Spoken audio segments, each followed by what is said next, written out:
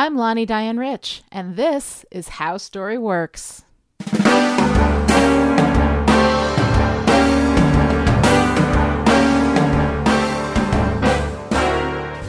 Today we're going to talk about narrative theory.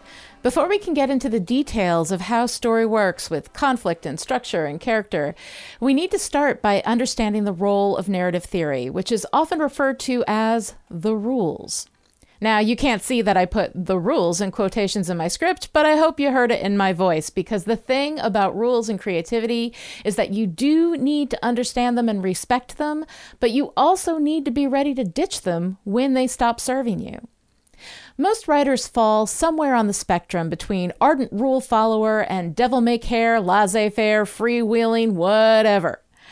The thing about rules is that they will almost without exception make every story better. The rules exist for a reason. People have been studying story forever, and what we've learned is that when you understand narrative theory, you produce stories that are more engaging, more clear, and more effective.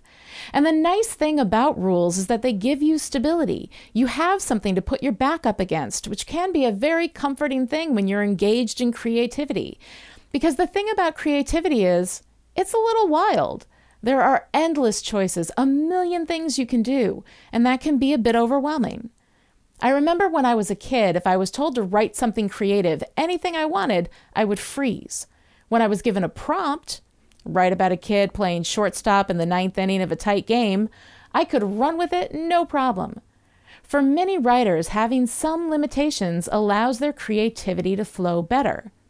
But the downside to this is that sometimes what suits your particular story best may be coloring a bit outside of the lines. Every rule exists for a purpose, but if your story manages to satisfy that purpose in another way, then you may be able to ditch the rule and keep on going, and everything will be fine. The problem for rule followers comes when they are too afraid to let go of the life raft and find other ways to their end goal that might suit their story better. They're so comfortable with their back up against that wall that they never take a step without clutching the wall, and that can be limiting. On the other side of things, we have the freewheeling, I don't need your stinking rules types of writers. They can do brilliantly creative work, but they are prone to falling into wells of self-indulgence that can lose an audience. And then we have to wait for them to pull themselves out of the well before the story can continue. Sometimes the rules feel threatening to these writers, and so they ignore them altogether, often to the story's detriment. Now, I started out as one of these seat-of-the-pants, everything-goes kind of writers, and I still find that during drafting, the actual phase where you write the thing, that approach can be really helpful. The time to think about and apply rules is really during revision, when you go back into that wild, creative thing you did and sculpt it into something that has a shape. Now again, every writer is going to be different with this. You're going to find yourself falling somewhere on the spectrum. Definitely go to the place that is most comfortable for you. For critics and story appreciators, understanding narrative theory allows us to figure out why some things work and other things don't. It can open our eyes to a deeper understanding and appreciation of the story. But sometimes when we hold too tightly to those rules, we fail to see something of genius that the storyteller pulled off because we're focusing on our checklist of narrative theory rather than really seeing what's actually happening in the story. In the end, like most things in life, you need to find a balance. Narrative theory is here to give you a toolbox to enhance both creation and appreciation of story.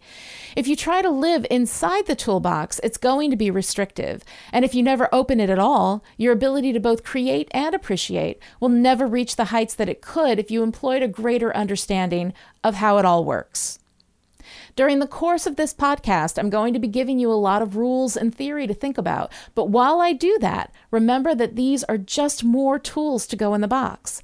They exist to help you think, to help you create, but not to limit what you can think or what you can create. It takes courage and mindfulness both to use the tools and to set them down when appropriate. And that's it for today. If you have questions, feel free to get in touch. You can email me at Lonnie@chipperish.com or follow me on Twitter at Lonnie Diane Rich or at Chipperish. Or join up in the new Chipperish forum and discuss how story works with other listeners at chipperish.com/forum. If you enjoyed this podcast, please consider reviewing it on iTunes and sharing it with your friends on social media. The more the word gets out, the more podcasts I'll be able to make. Thanks so much, and I'll see you next time.